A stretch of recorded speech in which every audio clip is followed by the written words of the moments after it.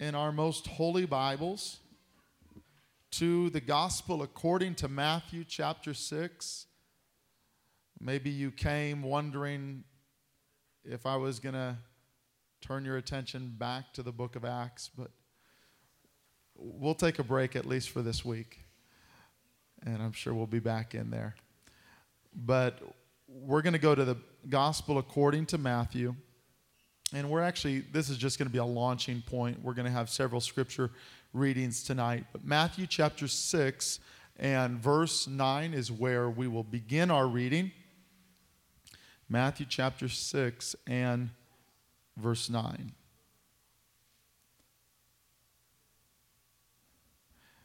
I also just want to say thank you to this great church family for getting behind your pastor and his family and the leadership of this church and all the work and the preparation that went into the dedication service and that weekend, and then turn around and have Easter weekend. But I was just so impressed and so thankful for my church family that has gone above and beyond time and time again in all that you do for the Lord, for his kingdom. So thank you very much. Jesus says here, after this manner, therefore pray ye. So this is how you should pray. Our Father, which art in heaven, hallowed be thy name. Thy kingdom come, thy will be done in earth as it is in heaven. Give us this day our daily bread, and forgive us our debts as we forgive our debtors. Lead us not into temptation, but deliver us from evil. For thine is the kingdom and the power and the glory forever. Let the church say amen. He goes on to say, for if ye forgive men their trespasses, your heavenly Father will also forgive you. But if ye forgive not men their trespasses, neither will your Father forgive your trespasses. And tonight I want to teach from this topic, forgiven and forgiving.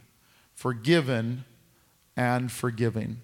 Let us pray one more time, but specifically let's ask the Lord to speak to us tonight all through this place, and even those that will listen to this recording. We believe that the Word of God is alive and it's able to touch and speak to our hearts. Lord, we love you. Thank you so much for the privilege and opportunity to be here, gathered together in your name.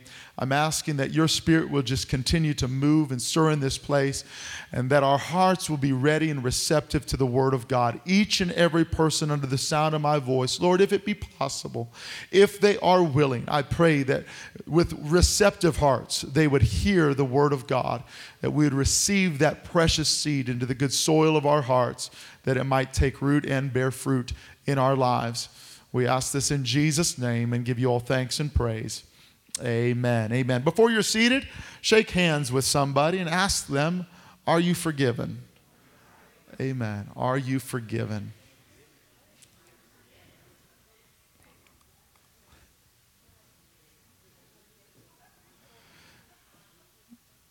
For those that,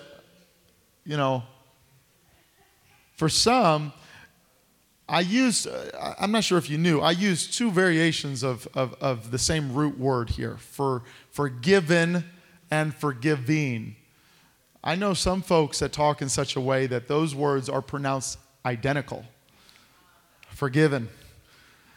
And, sorry, that was poor humor. There was a Sunday school teacher that asked her class, just to make sure that the lesson was coming across and that she had made her point clear and that they understood it. And she asked her students, can anyone tell me what you must first do before you could obtain forgiveness of sin? And very quickly, just as soon as she asked the question, there was a young boy in the class that raised his hand that was so sure that he knew the answer. She called on him, and he answered, and the boy spoke up and said, sin. You have to sin before you could obtain forgiveness. And that is very true. if you've never sinned, I suppose that you don't have to be forgiven. Now, we could pretty much all hold up our hands or our imaginary pens and check that off the list because we have all sinned. In fact, that's exactly what Romans chapter 3 and verse 23 says. For all have sinned and come short of the glory of God. And if that wasn't clear enough, in the book of Romans, again, 3 chapters later, in chapter 6 and 5, verse 12 rather, it says, wherefore as by one man sin entered into the world, and death by sin, and so death passed upon all men, for that all have sinned. So yes, that's correct. You have to sin before you could obtain forgiveness of sin. But we could all assuredly say that we have checked that off our list. Now I want you to think about that. I know that seems elementary, but I want you to think about that. Everyone in this room, everyone that will ever hear this recording, everyone has sinned. Doesn't matter how good looking they might be right now, as far as, looks like they got their life together. Looks like, they mind their P's and Q's, dot their I's, cross their T's, and it seems like they are the most faithful of faithful and they are righteous among the righteous. All have sinned. Whether it seems like they are obviously a sinner or some less obvious, all have sinned. But thanks be to God. In that same book, the book of Romans, chapter 5 and verse 7, it says, for scarcely for a righteous man will one die. For scarcely. It would be rare, but possible that for a righteous man, someone would die for a righteous man. Yet peradventure for a good man, some would even dare to die. You saw someone that their life hung in the balance, and they were good, they were righteous, they were someone that you thought to yourself, they deserve to live. You would fight for them. You would put your life on the line. You might even die for a person like that. But God commends his love toward us. Someone say, that's me. God commends his love towards us in that while we were yet sinners, when we were far from righteous and far from good, Christ died for us. We weren't anywhere near righteous. We weren't anything close to something that could be called good. And while we were in that state, Christ died for us. And so when we choose to put our faith in the Lord, in his sacrifice, and in response to putting our faith in him and his sacrifice, we repent of our sins. We are forgiven. Forgiven. In other words, because of his death, burial, and resurrection, and our response to that good news, we have been given the gift of his mercy and of his grace and of salvation and of healing and of freedom, and the list really could go on and on and on. We have been given these things because of his sacrifice, and our response in obedience to his sacrifice, we have received, we have been given, we have been forgiven. Oh, that precious blood that we talked about this past Sunday. It came at a very, very high price. And like a lamb dumb before his shear, he opened not his mouth. He gave his back to those that would whip him and scourge him. He gave his hands and feet to those who would nail him to an old rugged cross.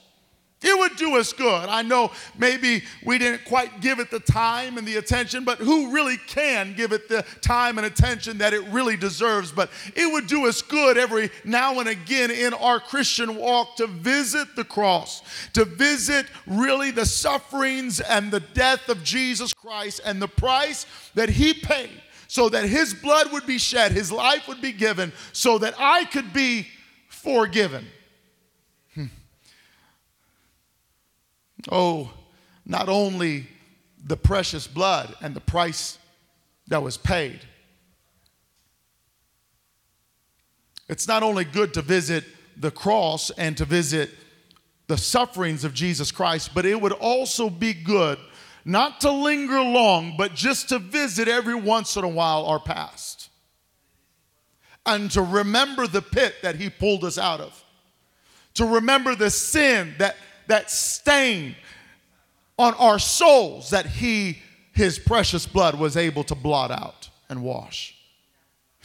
You weren't always as good looking as you are now. I don't mean that in the vain sense. I mean that in the sense that your life is far cleaner perhaps than it used to be. There has been some great improvements made to your life through the years and through his blood and through his grace and mercy. My. If some of the people here on Easter Sunday could have saw you at your lowest, could have saw you at your worst, maybe they wouldn't have been sitting so close to you. They might not have even felt comfortable bringing their children through the doors of this building. Any real people here tonight? I'm talking about the worst, not the worst that we tell people about. I'm talking about the worst that we've never told anybody about but Jesus. Because we all have that.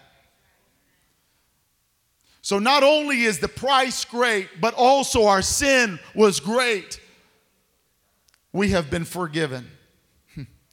And doesn't it feel good to be on the receiving end of mercy and grace? Mercy and grace that we did not deserve. Mercy and grace that we could not and did not earn. But aren't you glad that God offered it to us freely before we even knew to ask for it, before we even turned our hearts and our faces towards Calvary, before we even bowed a knee? He offered it freely, grace and mercy. Now, let me ask this question. If being on the receiving end of grace feels this good, and it does feel good, then how great must it be to be on the giving end of grace and mercy? Does anybody recall this scripture in Acts chapter 20 and verse 35? I won't read the entire scripture, but Acts 20:35, we find that Jesus told his disciples that it's more blessed to give than it is to receive. It's more blessed, it's happier. You're happier to give than you are to receive. It's better to give than it is to receive. And if it feels this good to receive grace, to receive mercy, then how good must it be to give it?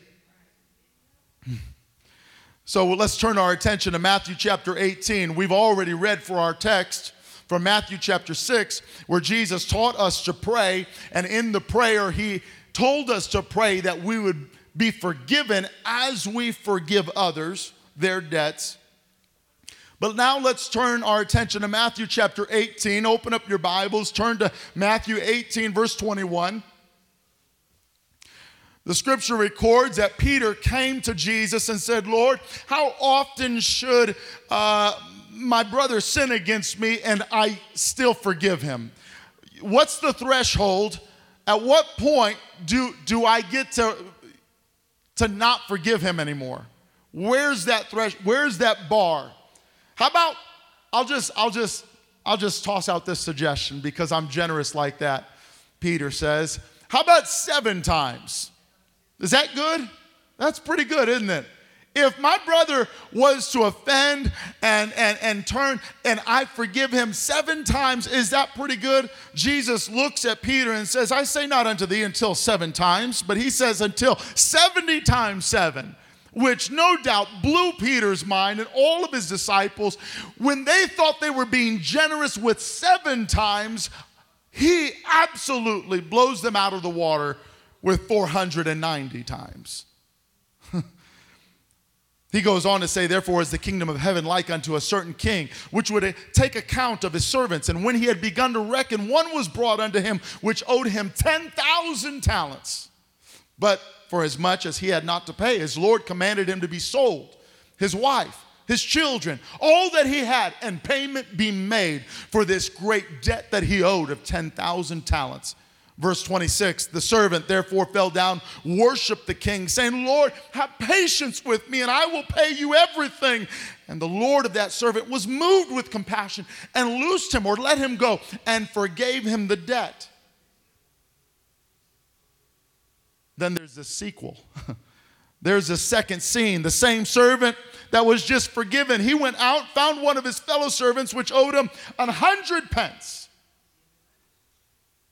And laid hands on him, took him by the throat, saying, pay me that thou owest. His fellow servant fell down at his feet, besought him, saying, have patience with me, and I will pay you all. Sounds almost identical to what the man had just done before the king. And now the fellow servant before this man that had just been forgiven does the same. Forgive me, I'll pay you everything. But that fellow servant, we find, he took him and he cast him into prison, and would not let him go until all the debt was paid. So when his fellow servants, when the bystanders saw what was done, they were very sorry, came and told their lord the king all that was done. Then his lord after that called him and said unto him, oh, you wicked servant, you are wicked.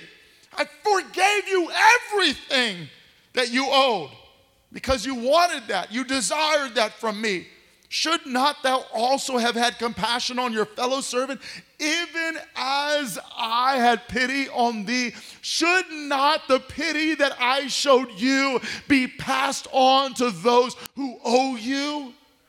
And his Lord was angry, delivered him to the tormentors till he should pay all that was due unto him. So likewise shall my heavenly Father do also unto you, if ye from your hearts forgive not everyone his brother their trespasses. Wow.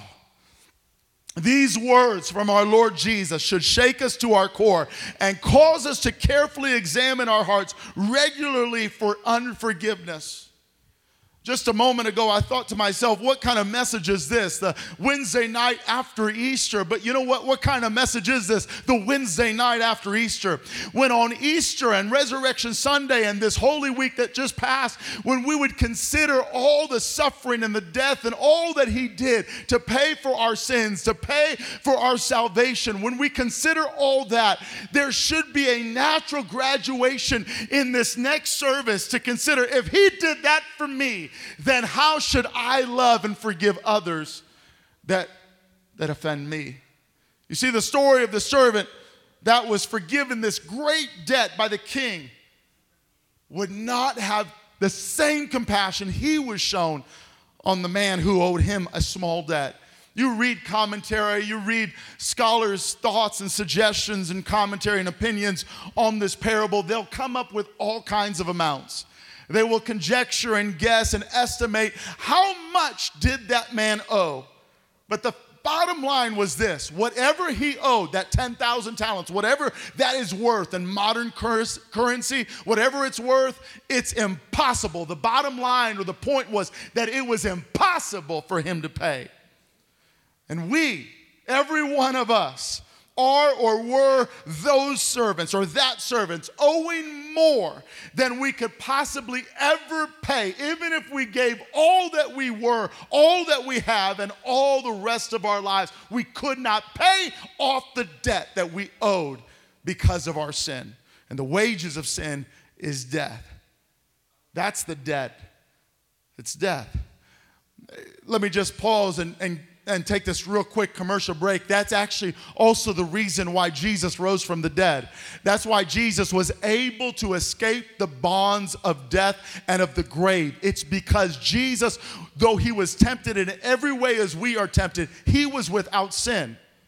The wages of sin is death. And Jesus, he knew that, committed no sin. So when he died, death could not hold him. It had nothing on him. It could not keep him. But some would estimate that this great debt, this 10,000 talents, could have been worth, if it was gold, somewhere around $6 billion in modern currency. If it was silver, $75 million in modern currency. Whatever it was, the bottom line was it was something that this man, it was impossible for him to pay off. Now, we all come by it a little natural. Well, quite literally, we do. It is in our own human nature, our flesh, that we naturally are inclined to resent rather than to release. Every one of us are naturally inclined to be demanding rather than to be forgiving. That's how we were born. To resent rather than release, demand rather than forgive.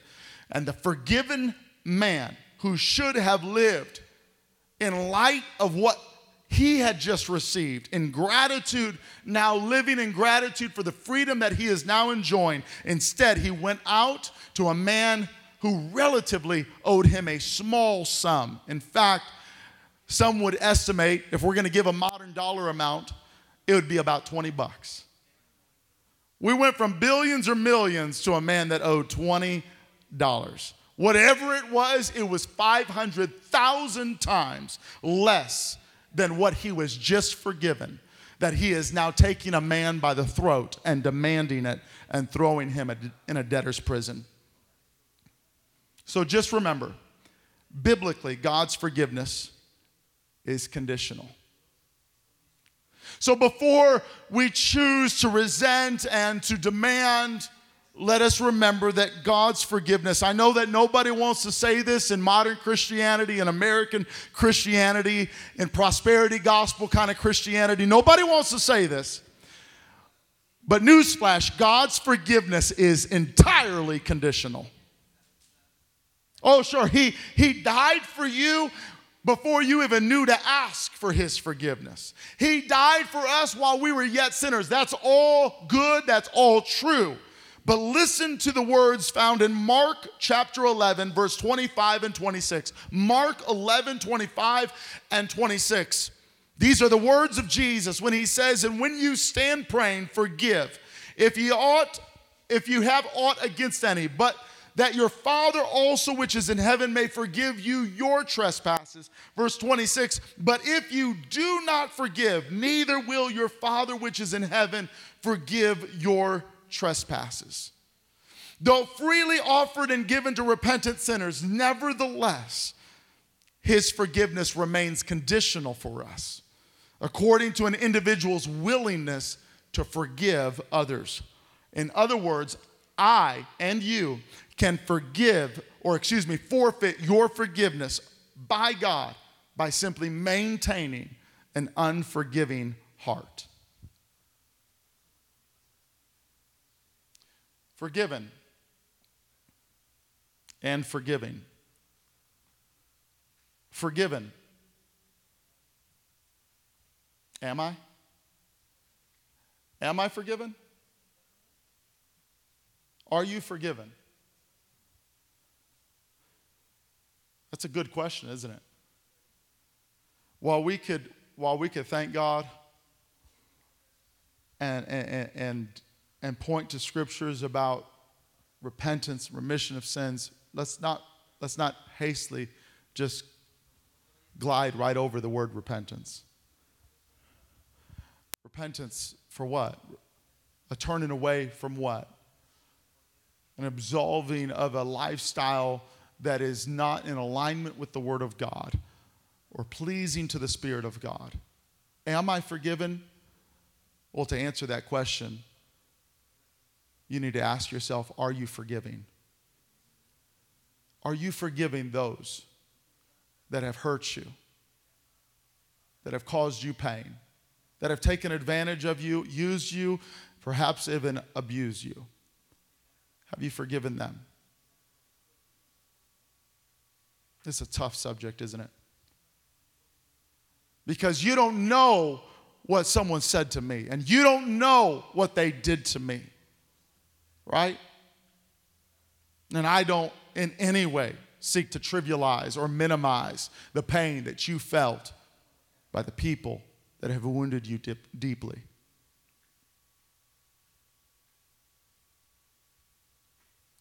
But just go back again and visit the cross.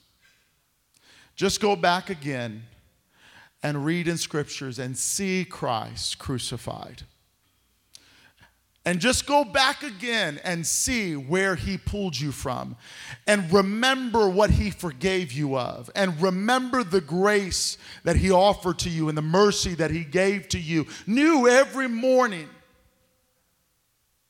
It's a wonder to me. I was just reading from the book of 1 Kings, and I was reading of the story of Ahab, who was married to that wicked Queen Jezebel. Ahab, that man that surpassed all others in his own wickedness. It's a marvel to me, Brother Craig. At the end of his life, recorded in 1 Kings, the prophet comes to him and tells him, because of your wickedness, you're going to die an awful death, and your family's going to be completely blotted out. You've done wrong and evil in the sight of God. And the Bible records that Ahab wept softly, he rent his garments, he sought the Lord, and the Lord said, you know what? I'm going to push off the full wrath until after your life. Like, what? Did you just read what he did to Nadab for his vineyard? Did you just read what he did to Elijah the prophet and how he had 800 prophets of Baal in the groves and all of this? Did you read all that? It's a wonder to me that God would still offer mercy to Ahab.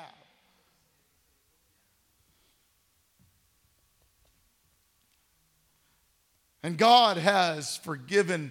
He has had mercy. He has shown grace to every one of us beyond what one could ever even ask or imagine could be possible. Because there's some folks in this room that you feel like, you know what, my spouse and my kids and my family and my parents, they've forgiven me. But there's some things that they don't even know about, that if I told them, I'd be afraid that they would never forgive me of those things. But you know what? The Lord knows, and the Lord saw your heart, and the Lord heard your prayer, and he has mercy on you. He has mercy, he has grace, he has love. And before we get off and say, you know what? If you knew what they said, if you knew what they did, if you knew how they took advantage of me, if you knew how they hurt me, how deeply it hurt, then you would feel the same way I do. Yes, you're right, I would. But I remember what he did for me. I remember how deep the stain of sin was in my life that he forgave me of. I know what he has forgiven me of, and if he can forgive me, then I could forgive them. Because if I am forgiven, then it's time I be forgiving. But if you are having a problem with this, you're not alone. Turn in your Bibles to Luke chapter 17. Turn your attention to Luke chapter 17, verse 1. And we'll just kind of quickly read through these verses here. Then said he unto the disciples. So Jesus says to his disciples, Luke 17:1. Jesus says to the disciples, it is impossible, but that offenses will come. Listen, if you're living on this green planet, breathing this air, you're going to be offended. It's going to happen. Let's stop being surprised or acting surprised when it does come. We're going to be offended. But before you take license and say, well, hey, offenses are going to come, so I'm just going to have my way with that and offend my sister and my brother all day long. Hey, Jesus said, offenses will come. I'm just the messenger. But woe unto him through whom they come. Whoa, settle down. It were better for him that a millstone were hung about his neck and he cast into the sea than that he should offend one of these little ones. The Lord takes offense to offenses and those who cause them. Take heed to yourselves. If thy brother trespass against thee, rebuke him. So he's not saying be a doormat, right? Sometimes we kind of run and misinterpret or misunderstand the subject of forgiveness that Christ calls us to. And we think ourselves that Christians ought to be these doormats. No, listen, if someone offends you, call him out. Rebuke him. And if he repent, forgive him. And if he trespass against thee 7 times in a single day, and 7 times in that day turn again to you, saying, I repent, thou shalt forgive him. I mean, you would think 3 times, 4, 6 times. I'm questioning your repentance, man. But if they repent, forgive them. And at this teaching, the apostles, these great apostles, we're not even, like, I love how it goes from disciples, now it's the apostles. I mean, we're talking about the magnificent 11. Right? There was one that wasn't so magnificent. But the magnificent 11, these apostles, these great apostles, the foundations of that new Jerusalem are going to be named after them. These apostles. They look at Jesus after this saying that he tells them that if someone offends you 7 times in a day and they turn back and repent, forgive them 7 times in a day. And they say to the Lord, increase our faith. Increase our faith.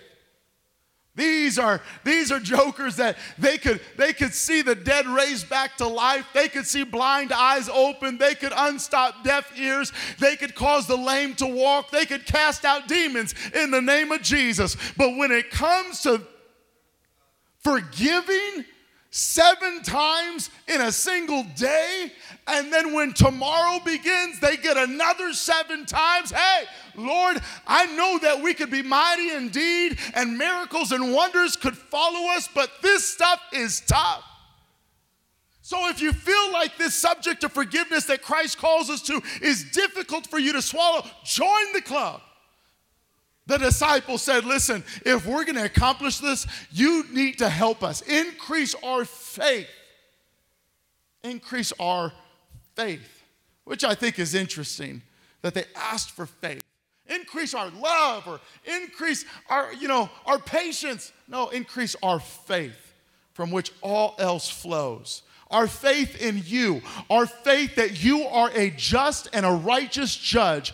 And Lord, vengeance belongs to you. And if I do my part, then I can have faith that you will do your part.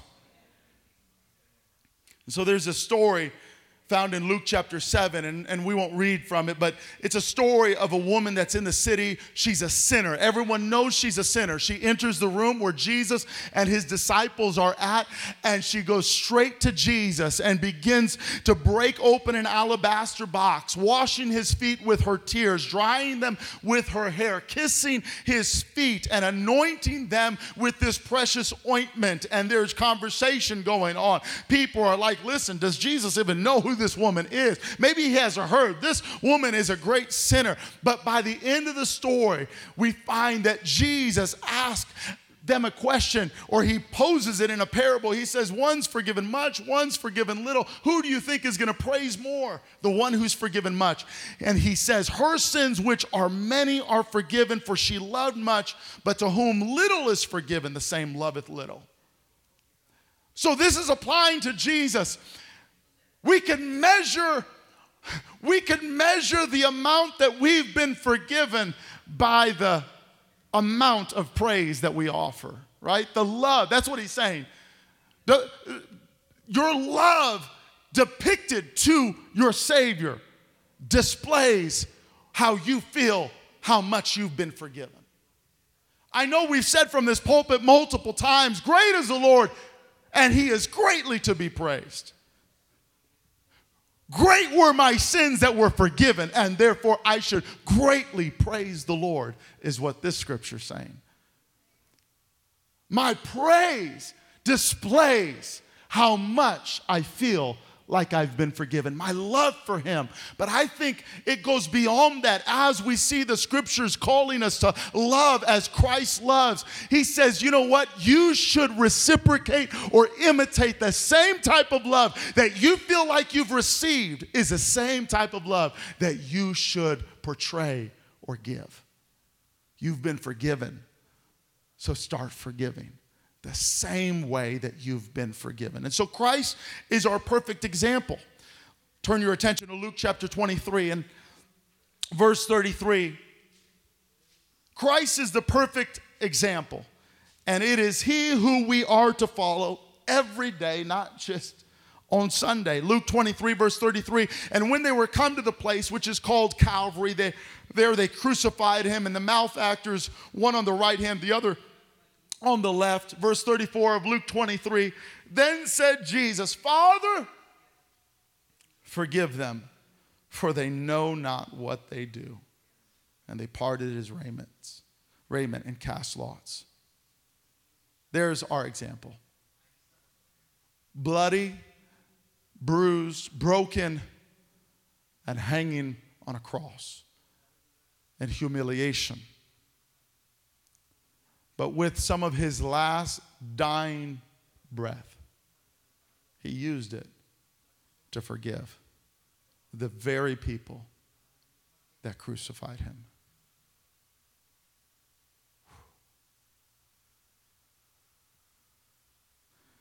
And so we have instructions that are found in Ephesians chapter 4. You could also see almost a mirror scripture in Colossians, but Ephesians chapter 4 and verse 31. Ephesians 4 verse 31. The apostle tells the church in Ephesus, he says, let all, everyone say all. Say all.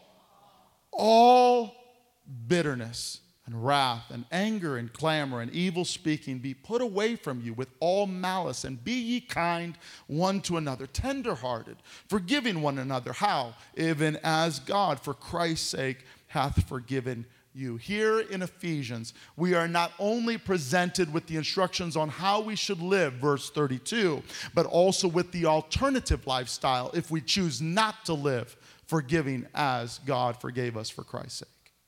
Here's the alternative. We live with bitterness. It's like we forget this, right? You know, when we choose not to forgive, when we choose to be resentful, when we choose not to let go of grudges, it's like we forget what the alternative is. There's just really two sides to this coin.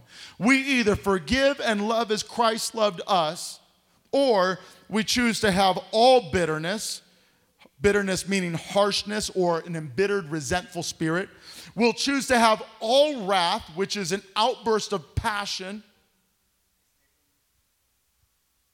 We'll have all anger, which is a violent passion. The root word is actually a justifiable abhorrence. By implication, it is punishment for what someone did to you, anger, lashing out, giving what you have received, anger. Clamor, you'll have all clamor if you want. That means to shout, to cry, to outcry, clamoring against each other, to outcry. Evil speaking, which is very interesting because the word evil speaking there in the Greek is blasphemia, which is from the word blasphemy, and that is abusive or insulting or defamatory language, blasphemy. I choose not to forgive. Well, the alternative is I choose a lifestyle of blasphemy, of insulting or defamatory language, where anytime that person's name comes up in conversation, I have to somehow spin it to defame their character. Well, did you know that they did this? Did you know that they went here? I may not even say what they did to me, but I'm going to make sure that nobody thinks good of them. Malice meaning badness or depravity or malignity or trouble, rotten. Remember that refusing to forgive and remaining bitter and hateful, the old saying goes, it's like drinking poison and expecting the other person to die. What a bizarre thing it is, isn't it? To remain unforgiving or bitter. And for some in this place, I don't know, maybe for some in this place, I'm not exposing, or the Word of God is not just exposing how you feel in your heart towards others, but for some, perhaps it's even exposing in our hearts how we have even allowed ourselves to feel towards our God.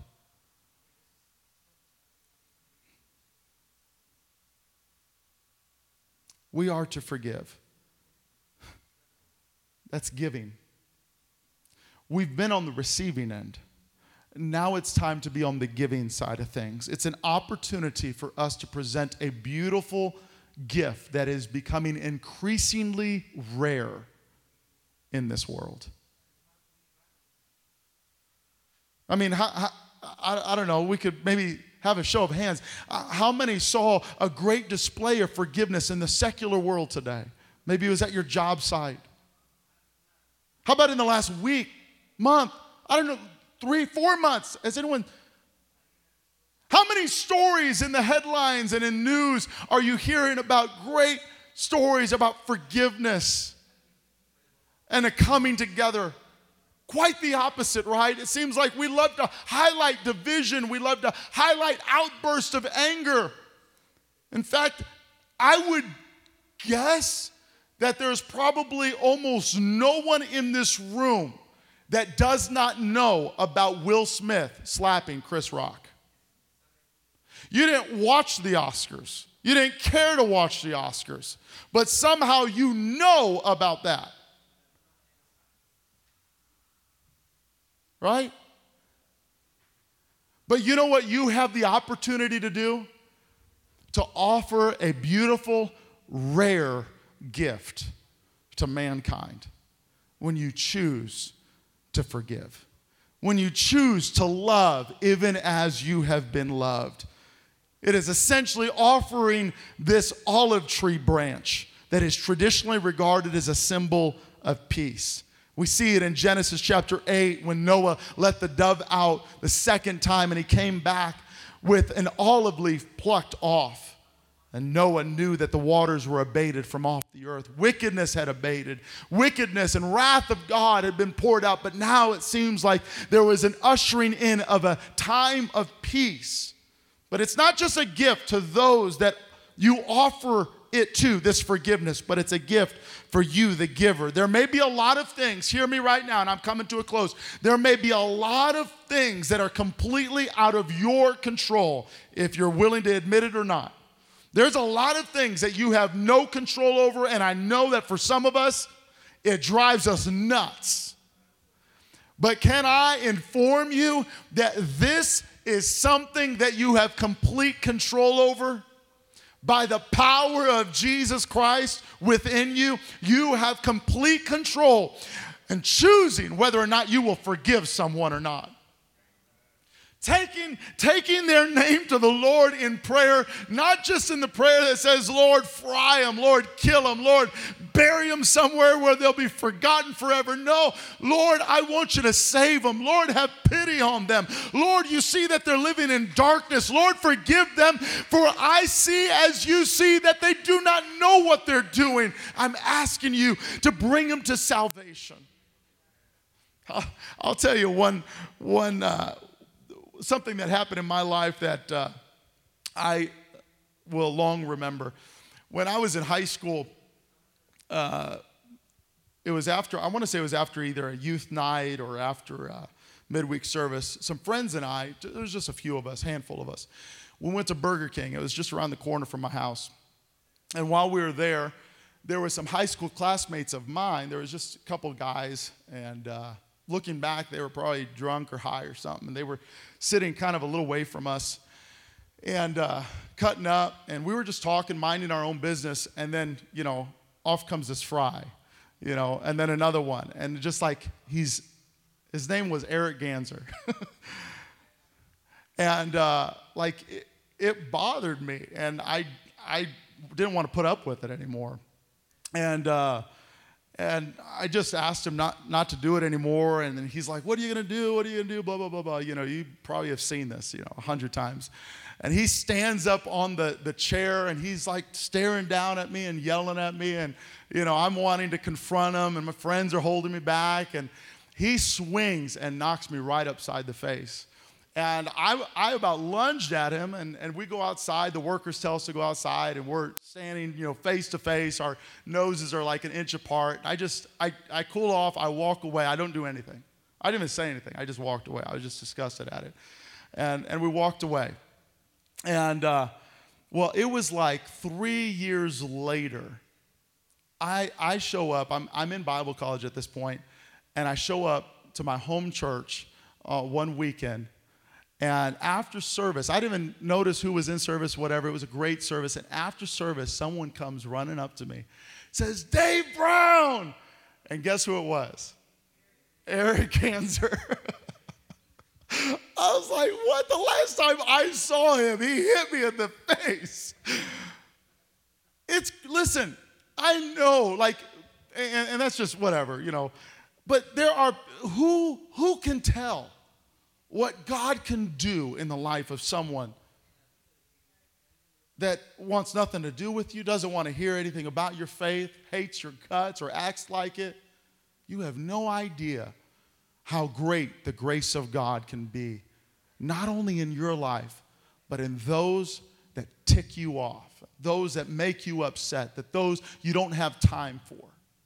Lord, help me. Help me. I mean, that was, whatever, 20 plus years ago, but help me to mature in my life and in my walk with God, where I'm not short-fused. I'm not filled with wrath and anger and clamor and evil speaking and malice and bitterness. Help me to be full of the love of Jesus Christ. Say, that's soft, that'd be all right for our ladies, but I'm a man, I got to stand up. I got to be the protector. Let me just tell you, the future of a nation and the lineage of Jesus Christ depended on one man's ability to forgive. You read the story of Joseph. Go ahead and read it this week. Read the story of Joseph from the book of Genesis. When he stood before his brothers who betrayed him as the second most powerful man now in Egypt, and it was in his power either to provide them food and see them live, or decline them food and see them starve. And one of his brothers, his name was Judah, and from the tribe of Judah would come the Messiah, Jesus. And Joseph, what was he going to do with all that had been dealt to him in his life? Hebrews 12:15, I close with this. Hebrews 12, we'll begin with verse 11. We'll close with these few scriptures.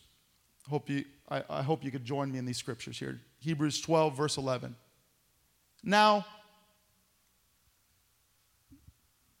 parentheses, let's just be real, in parentheses, no chastening for the present seems to be joyous. Right? Nobody likes to be punished. Nobody likes to be disciplined and corrected and told you're wrong. But initially, it's grievous. It's painful. But nevertheless, afterward, if you submit to it, it yields the peaceable fruit of righteousness to them which are exercised thereby. If you allow it to be exercised for you, it's going to build the muscle of righteousness, of peace. Verse 12, wherefore, that means because of what I just said, lift up the hands which hang down and the feeble knees. Make straight the paths for your feet, lest that which is lame be turned out of the way, but let it rather be healed. Don't sit off in the corner and suck your thumb and backslide. Get up. You've been corrected. Yeah, you're wrong. You need to let go. You need to forgive. You need to correct course. Get up, lift up your hands, follow peace with all men and holiness, without which no man shall see the Lord, looking diligently. Keep a lookout, lest any man fail of the grace of God. There it is. Right? If we choose not to forgive, we will not be forgiven. And that is how you fail from God's grace. Because a root of bitterness has sprung up inside of you, troubling you. And thereby, who be defiled? Many. Because roots spread undercover, underground, not just in your yard, but it has this ripple effect and it touches many lives. Wow. You see, this bitterness that I won't let go of is not just going to affect me. It's going to affect many. You see, in Deuteronomy chapter 29, verse 18, Moses actually refers almost to the same thing. And it seems like Paul, when he writes, or perhaps Paul writes to the Hebrews, he's referring to Deuteronomy chapter 28, verse 18, and he's talking about the gall or wormwood. Actually, in the book of Acts chapter 8, I believe is it Peter? He looks at Simon the sorcerer, and he says, you've got the gall of bitterness in you. You see, we could either offer the olive branch of peace, or we could be eaten up with bitterness like gall or wormwood, which is a poisonous herb. Let's stand together. It's bitter to the taste and poison to the stomach. And that's exactly what it is. It's our choosing to not love and forgive like Jesus Christ. It only poisons us. It kills us from the inside out. But Christ has given us a new commandment. In John 13, verse 34, I give this to you, that you love one another as I have loved you, that you would also love one another.